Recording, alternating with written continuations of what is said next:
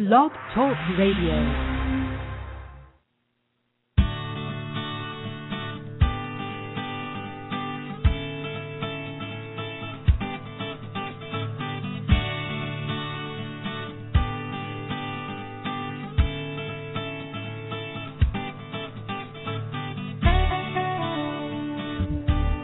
Well, hello there. Dr. Ross Greene here, coming to you live, as always, from the offices of Lives in the Balance here in rainy, foggy Portland, Maine. But we're not going to let that get us down. It's a Parents Panel Day, and that's always the best program of the month as far as I'm concerned. And, well, we have a special treat on today's Parents Panel. We are introducing our new Parents Panel member, Anna, who restores for us Canadian representation on the Parents Panel. We had Peter as a Parents Panel member a while back, and he, of course, was Canadian. Not that we are so oriented toward nationality, but,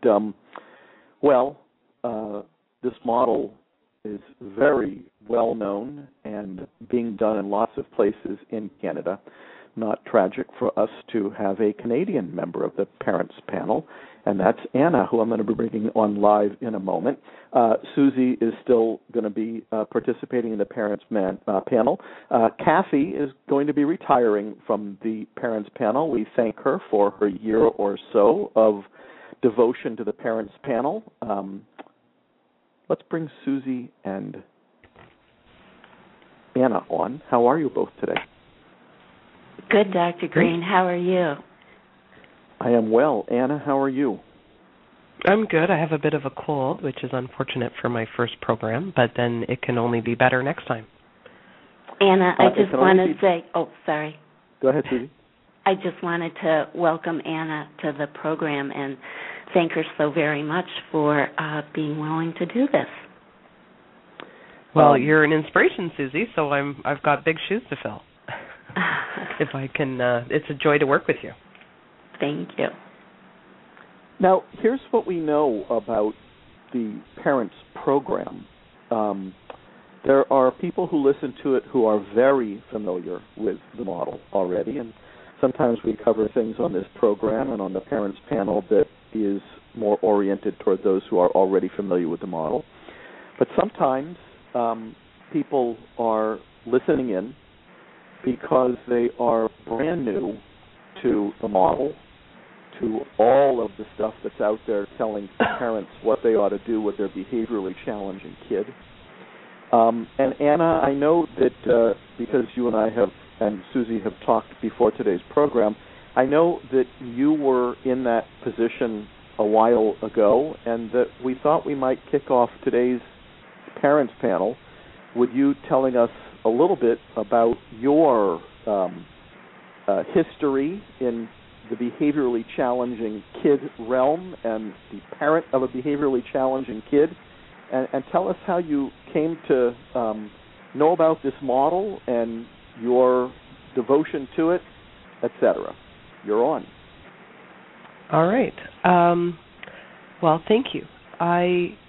Funny how you said about all the advice that parents are given, because I live in a very tight community of parents and children, and when I was struggling with my son, I would ask people, what can I do? What can I do? And they'd say, just be more consistent, be more consistent.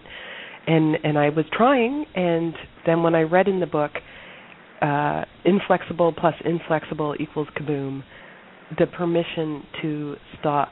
So when I thought I was being consistent, I was actually being inflexible. And that alone, changing that alone, when I saw that I had said something that was going to start a problem, to be able to backtrack and come at it from a different way, even just that one, so many little tidbits in the book were so changing. So, okay, from the beginning, I have 4 children. My challenging one is my youngest. He's 8 now. I guess I found the model when he was 6.5, and that was near the end of his grade 1 year, which was a real struggle. And I kept going to his teacher and saying, that he like, this is a nightmare. I'm living a nightmare every day. When we get home is a nightmare. And she kept saying, he's so good in class, and I don't see any of this, and he's trying so hard. And I remember getting mad at her and saying, but that's not what's happening. And just was searching for answers and searching. And actually, as soon as I read the title, somebody said, if this doesn't work with your child, maybe you need to read The Explosive Child. And I'm like, yep, that's the book. That sums up what's happening in my house. And I jumped on my bike and I pedaled to not even my local library, the next over library, because I saw it was on the shelf, and read The Waffle Story and cried. Because for some reason the Waffle Story so poignantly describes what is going on in a way that I don't know why The Waffle Story is perfect, but it really sums it up. And I knew that I had found the right book. And then, like, changing my lenses on how I looked at him was the first step. And like, within a day, life went from living in Beirut to there is hope at the end of this tunnel. And so a year and a half later, it just gets better and better and better. So that was about a year and a half ago, yes? Yeah, it was about June, grade 1, and he's just started grade 3. What changed? Because a lot of people can buy a book, and lots of people do buy lots of books on behaviorally challenging kids. As the author of one of those books, it was always my dream to have a book change people's lives dramatically. And by the way, I want to mention, we do have a caller already on our program, but we want to hear a little bit more from you, and then caller, I promise, we'll get to your call. But it would be good for people who are still feeling like they're in Beirut, as you put it, right now, to hear what changed for you, because obviously you bought a book, but what changed as a result of reading that book? I'm a person who can read a book and make changes. Like, I learn really well from books. So, like, people have different learning styles, and mine certainly is to self-teach myself through reading. So that is part of it. Part of it is that's how bad it was. It was so bad that something had to change. In order for things to change, staying the same has to be painful. Then you will change. So that's how bad it was. And it spoke to my heart instantly. Like, I had tried the other books. I had tried all those books. I'm a researcher. I read and read and read. I had tried everything. And we had done stickers. We had done timeout. We had done. And none of it worked. It almost always made it worse. And the compassion and kindness and fairness and democraticness of the model spoke instantly to my heart. And I had used another, I felt, empathetic parenting book with my other kids. So one of my first steps was to go back to that.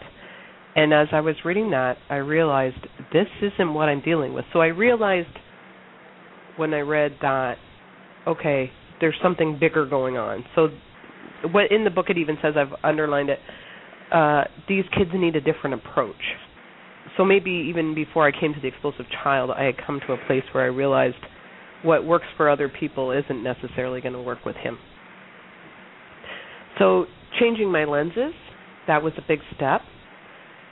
Assessing what was causing the explosions, like when when you say take a week and see not just what's causing them to explode, but where they're hesitating.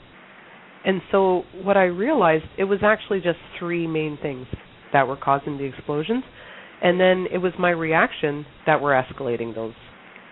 So when I planned to see those things, we went from being in a constant state of crisis, the whole house, to breathing.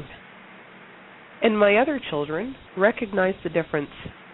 Like 4 days in, I said, are you seeing a difference? And they're like, yeah. So the difference was so dramatic and so quick, and I didn't even really need to talk to everybody else in the house about it. They just responded to how I was dealing with him and adopted that themselves.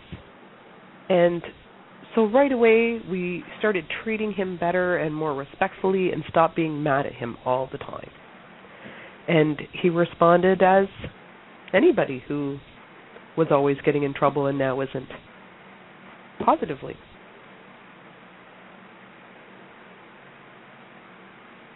Suzy, I'm betting you had a similar experience years and years ago, yes?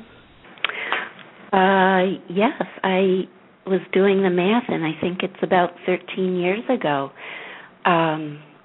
before we learned about collaborative and proactive solutions. Life in our house was a nightmare. Our 9-year-old son was volatile, explosive, moody, and increasingly violent. He was melting down at least 8 times a day. And so one of the things that we focused on with our son was anytime he got frustrated, he exploded, both in the home and at school. So my mother-in-law, who was a psychiatric social worker, had heard you speak. I think I've mentioned this before, and said that you were describing our son, and this is what we need to do. So we used the ALSEP, the Assessment of Lagging Skills and Unsolved Problems, and prioritized 2 lagging skills and unsolved problems: civility and managing frustration. And we worked collaboratively on ways to help him express his concerns, listen to ours, and invite him to offer his ideas on what would help, as well as address both parties' concerns. As your model reminds us, we tried to be responsive to the hand we'd been dealt. So it became clear that certain people in classes at school frustrated him and caused him to act out. And we started to figure out specifically what was frustrating him and under what circumstances, and tried to find ways to resolve the frustration. And I know it sounds funny, but in school he had advance permission to leave the classroom when he got frustrated and go down to his guidance counselor's office and quiet himself down. And if you passed by one of these occasions, you'd see my son lying on the floor, calming himself. And this intervention carried over to high school as well. We also worked with his teacher and guidance counselors to get his assignments ahead of time, a week in advance if possible, so he'd know what to expect. If he had a better idea what to expect, then the assignments wouldn't take him by surprise, and he didn't like surprises. One thing that was invaluable was to make an appointment with him ahead of time to talk over our concerns, not in the heat of the moment. In the beginning, before we had practice, we were a lot of times in an emergent situation, and those solutions can work, but it's best to do the model proactively. So I also made a point of every August, before school started, meeting with teachers and the guidance counselor and even sometimes the school psychologist to explain our son so they would have the right lenses on and know what to expect. I check in with the guidance counselor at least every week and sometimes more. We would have teacher meetings a few once to make sure we were all on the same page so my son wouldn't slip through the cracks. And frequently we had our son attend these meetings, which was his idea, so he could learn to express his concerns and advocate for himself.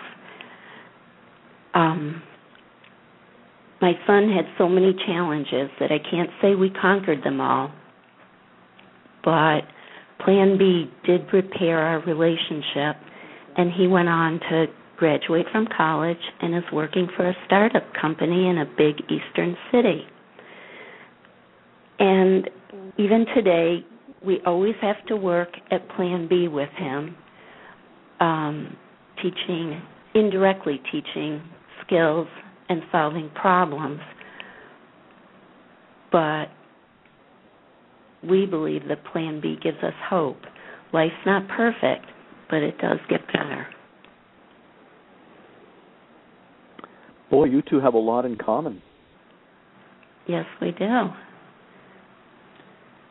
Anna, what do you think when you're hearing what Suzy's talking about? Suzy, what do you think when you're hearing what Anna's talking about? You guys feel like you've been down the same path, same journey? Anna, do you want to go first, or do you? Yeah, I would say, well, your son is certainly much older than mine, but I do have older children as well. So it certainly is. Raising children is different as they get older, for sure. And I do hear a lot of similarities in Suzy's story, for sure. And it certainly gives hope, and to know that there's a variety of outcomes that are positive for kids like these. Because there were times when and I've heard other callers call in, and you just think, when your child is exploding constantly over seemingly nothing to you, what does the future hold for this child? So hearing Suzy's story, and that her son has graduated college and has a job, and it's really reassuring. Anna, you've been listening to this program as a Not Parents panel member. What did this program do for you when you weren't an active participant? What did it do for you as you listened to other parents panel members, or answers to emails or other callers? How was that helpful? When I held on to this show like a life preserver, and sometimes I would just play the introduction over and over to the part where you say, let's talk about your challenging child and how we can help. Because sometimes that would make me cry, just that somebody got it and there's help. Certainly that. And so I used to just play the radio program all day, every opportunity I had, while I was making supper, while I was, working. If I was able to have a sound on, I would do that. And it was just reassuring, and like everybody's solutions for what their child's unsolved problem is different, but just the reassurance that there are solutions, and that there are other parents, and that there is help, and that it'll get better, and to hear some of the desperation in the parents' voices, and you think, yep, that's my world. That is where I am living today. Today I am living in this desperate place, and then other times you hear success stories, or Suzy, or even Peter. Actually, because Peter's area code was close to my sister's area code, so I kind of had a sense, it just felt like, okay, there is somebody within probably an hour or two of my house that gets it. Even that. And his children were the similar age to mine, and even just listening to Peter, what he was going through regularly was a big help. Shall we take the call from someone who's calling in for help? Sure. I think. Here we go. From area code 206. You're on the air. Yeah. Hi, this is Dave. How are you today? Yeah, I'm doing all right. Thanks. Thank you for taking my call. I've had a daughter who I think she shares a lot of characteristics with a lot of the people that have been talking about their kids. She certainly fits the profile in the book really well. Little things will set her off in major ways, and there's some complicating factors. Everybody has their own sort of unique situation. My daughter's name is Ashley. She's 8. Don't use any other identifying information besides Zach, because we want to make sure it stays anonymous. Oh, you bet. Could I say a little bit more about our situation? Like sort of what she's dealt with? Okay. Yeah. So she's a cancer survivor, and so for the last 3 years of her life, she's diagnosed when she's 4 actually. For the last 3.5 years of her life, she's been stuck with needles and had to go through a bunch of stuff that a lot of kids don't have to go through. And before that, she was always difficult, but that sort of triggered and set her over a different cliff, I guess. And another complicating factor is my wife and I are getting divorced, so consistency across how we do things is difficult at times.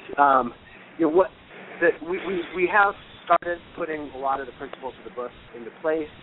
We've had some really good success, but every once in a while something happens, and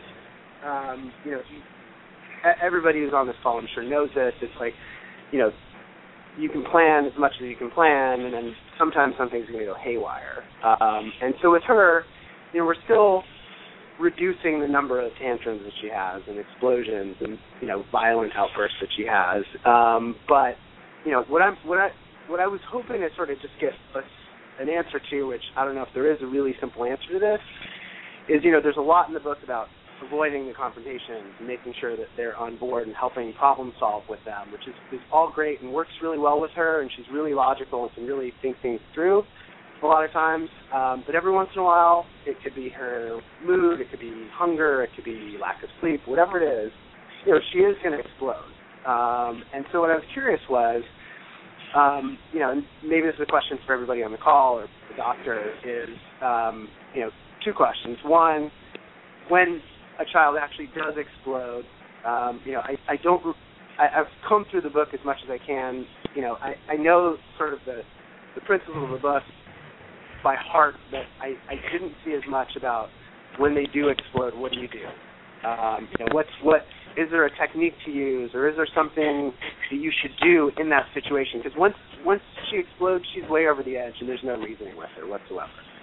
So that was my first question. And then the second question I had was about the fact that, my wife and I are going through a divorce, and I'm sure, Dr. Greene, you've had situations like that. Do you have any suggestions on, when you have 2 different households and 2 people that don't really like to speak to each other that much, how to deal with that under the model? Those are my 2 questions. And thanks again for taking my call. I appreciate it. You bet. Delighted. And what I'm going to do, because we're getting a little feedback, I'm going to mute you because we keep hearing ourselves talking. That's better. Now we can keep you on. Still there? Yeah, I'm still here. I put you on mute just so you didn't hear any feedback. Got it. Perfect. So we can keep you on the air so this can be more interactive. I was otherwise going to have to mute you while we were talking. But let me give our other parents panel members a crack at this first. I mean, I have some standard things that I say about what to do if an explosion or a challenging episode should occur, but I don't like to hog things on this program, so let's give Suzy and Anna a crack at this first. Either of you want to take a crack at the what do you do if a challenging episode should occur question? Sure. Well, first of all, I might suggest to keep track of a week, for 1 week, all of the problems that go on during that week. And using the ALSEP, the Assessment of Lagging Skills and Unsolved Problems, which you can download through the website of Lives in the Balance, and prioritize 2 or 3 that are really causing problems in your home between you and your daughter. I understand that sometimes problems pop up and they're not consistent. They sort of hibernate and they just occur once in a while. You can't work on everything at once, so you got to pick your 2 or 3 most important ones. But make sure you write down the hibernating problems, because just because they only occur once in a while, there's still a problem waiting to be solved. I know that sleep and hunger are just so important with these challenging children, and I really made those 2 things a priority as much as I could. Even if that means having little snacks around, healthy snacks around until it's the next meal time. But unfortunately, when a child explodes, there's not going to be much you can do about it at that time. You want to make sure that everybody's safe and try to neutralize the situation. But I think, as I said before, to make an appointment with your daughter during a quiet time so that you can discuss whatever of the 2 or 3 most important problems that popped up. You can talk about that, not in the heat of the moment. And as far as your divorce situation, I think you try to keep in mind, I'm no expert, but just for what it's worth, I think you try to keep the child in mind and at the forefront. And I appreciate it's very, very difficult to keep the lines of communication open, but you really need to do that, especially as the child gets older. It's in some ways more important, and maybe just emails might help with that, but you really need consistency, the 2 of you to be on the same page, if at all possible. You didn't mention, is your soon-to-be ex-wife on board with this model? She is, to an extent. And where I've had challenges is, one of the big exercises in the book is write down what happens in a week and, where the challenges are and that sort of stuff. And so, I've done that. She hasn't done it. She's been using the principles in the book, which is great, and, I'm happy for her, and it's certainly reduced the number of tantrums and outbursts. But, I feel somewhat limited in our ability to be really proactive about things and sit down with Ashley. I mean, I can see what I see when she's here. I think she explodes over different things at her house. So, we have had challenges with that, and our personal issues sometimes will come up in those conversations. I mean, we both definitely put the kids first. And, I'm willing to, bear whatever crosses I need to bear to, make sure that Ashley, or my daughter, is taken care of well, and that, we get to a good point with her. But, yeah, that has been challenging, and, I've been I'm just hopefully just going to be able to chip away at it, and eventually we can get to a point where we're really putting the whole thing in place. And that probably is the hardest part. Is just I don't have any influence over what she does or how she does it, nor do I really need to necessarily. But I'd like her to follow through on a couple things that are in the book that haven't been done yet. But I have a limited ability to be able to help with that. Is it okay if I say 3 more things? Yeah, of course. Okay.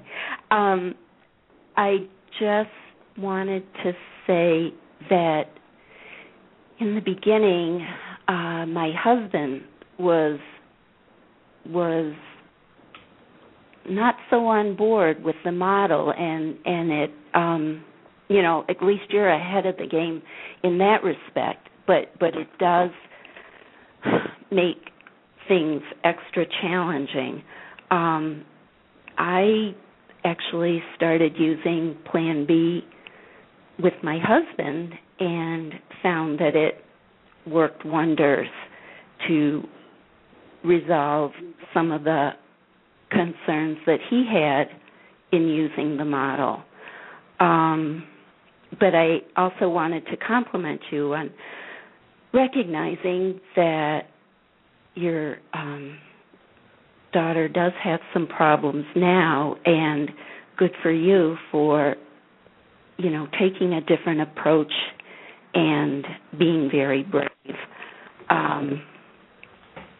And I'm so sorry that she's endured what she has, but so absolutely thrilled that she's a survivor and is doing well.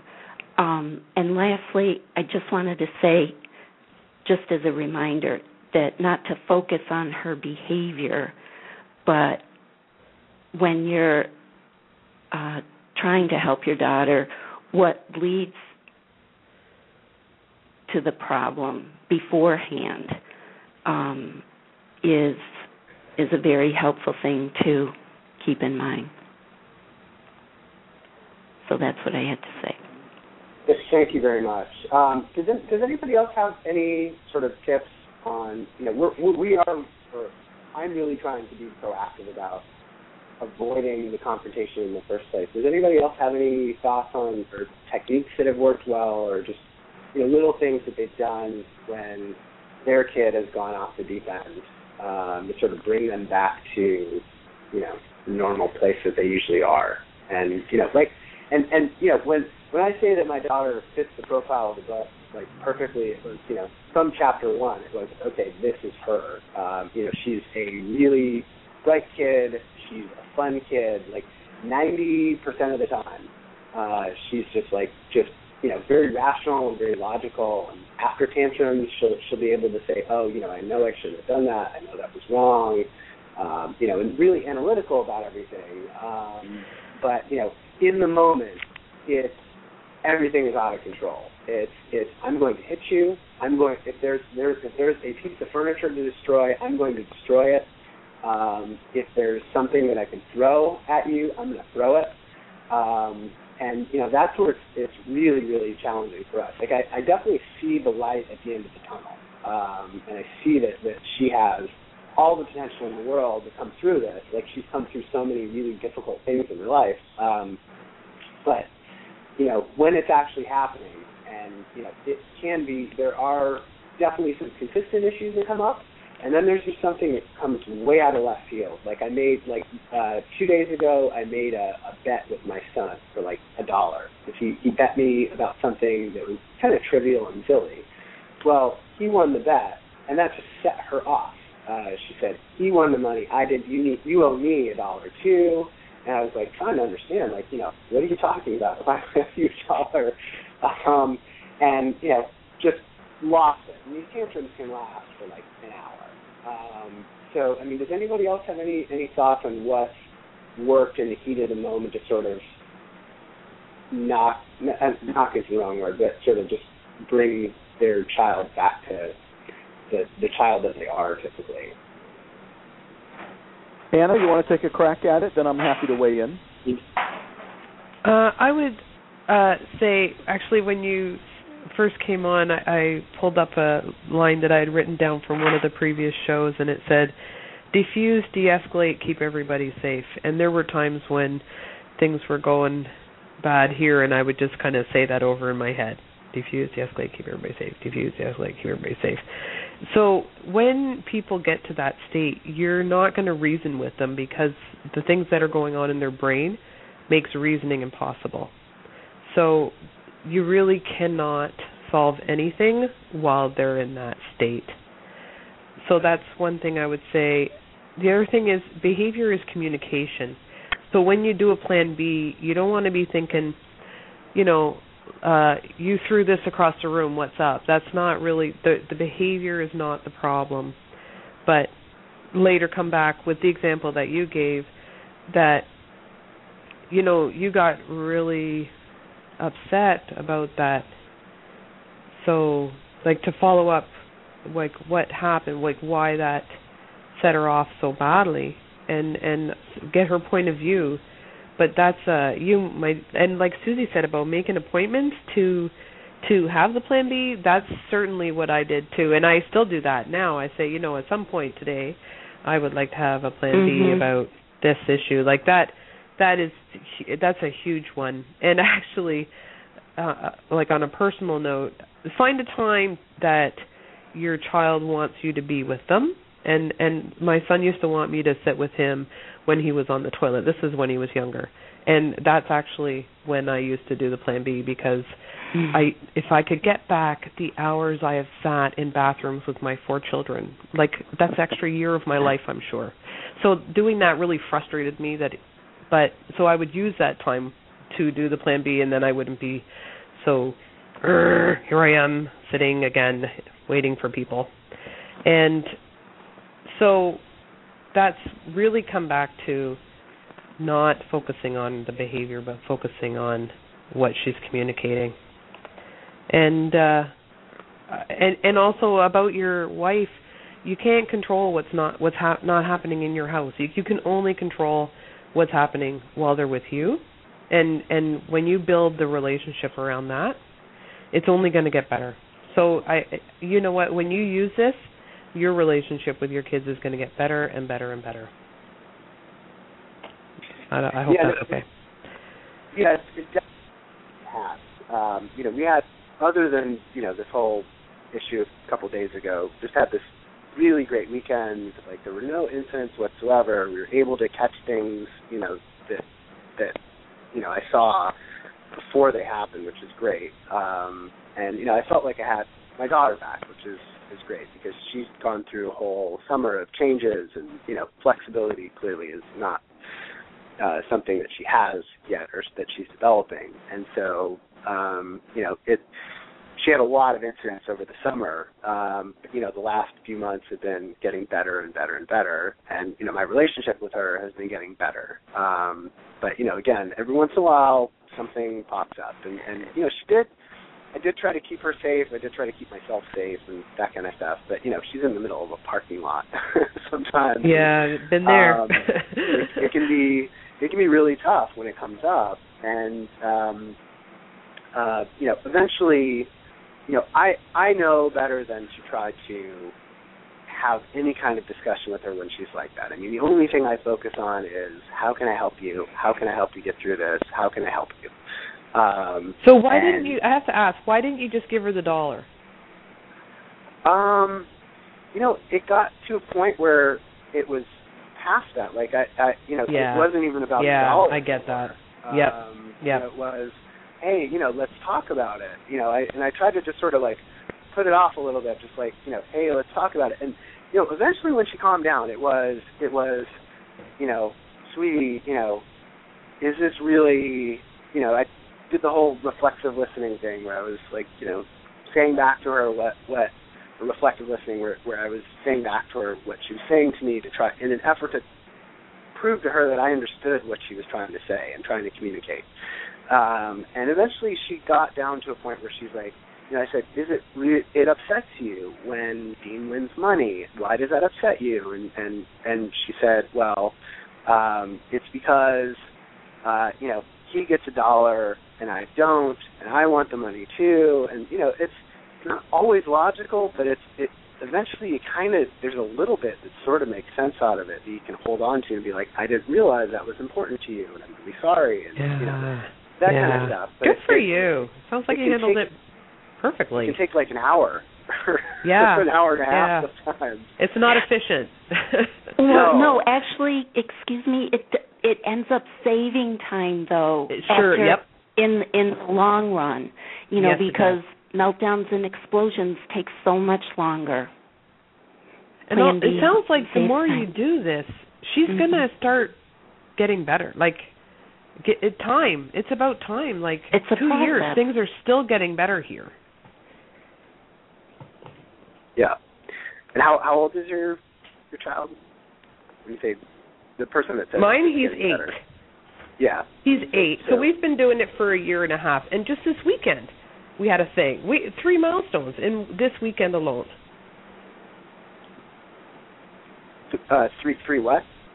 Milestones. Like 3 things that 6 months ago he wouldn't have done. 3 examples of flexibility. That do you reward him for these types of behaviors? Do you have like anything you do? Do you just recognize it and compliment them, or?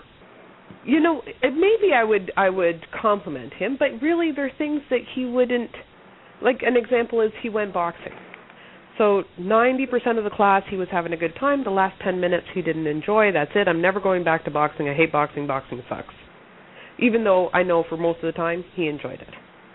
So then I'm like, this is where his inflexibility is affecting his enjoyment of life. And then I'm being the cup half empty person and thinking, look at this is never going to change, and how can I help him with this? And then 2 days later he's like, you know what? I think I'm going to try boxing again. And like the hugeness of that, and that is 2 years in the making, or a year and a half in the making, that I will try again. And it's not a big thing, but for him, that it's monumental. What? So same age as my daughter. When he does melt down, which maybe doesn't happen anymore, or maybe happens really, really infrequently, which would be fantastic and great. What do you actually do? I mean, what? This is what I've noticed about the meltdowns, because we've had a couple of touchy, close calls recently. And this is what I notice. It's about me. I'm the one who, that I'm tired, hungry, rushed. And so when 99% of the time I'm going to be this negotiating, let's do this, let's do that parent. But then that whatever reason, I become, this is what we're doing, in a plan A parent. And then he reacts. And then, so... what I notice now, if there's a meltdown, it's because of how I'm treating him, not that he's doing anything differently. Yeah. And I guess if I was going to weigh in here with just one thing. Oh, sorry.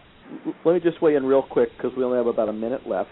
I think that what we're dancing around here is an important theme, and that is, yes, there are some things that you can do in the heat of the moment, and I think it was Anna who said, defuse, de-escalate, keep everybody safe. That's sort of the standard go-to advice for once you find yourself in the thick of it.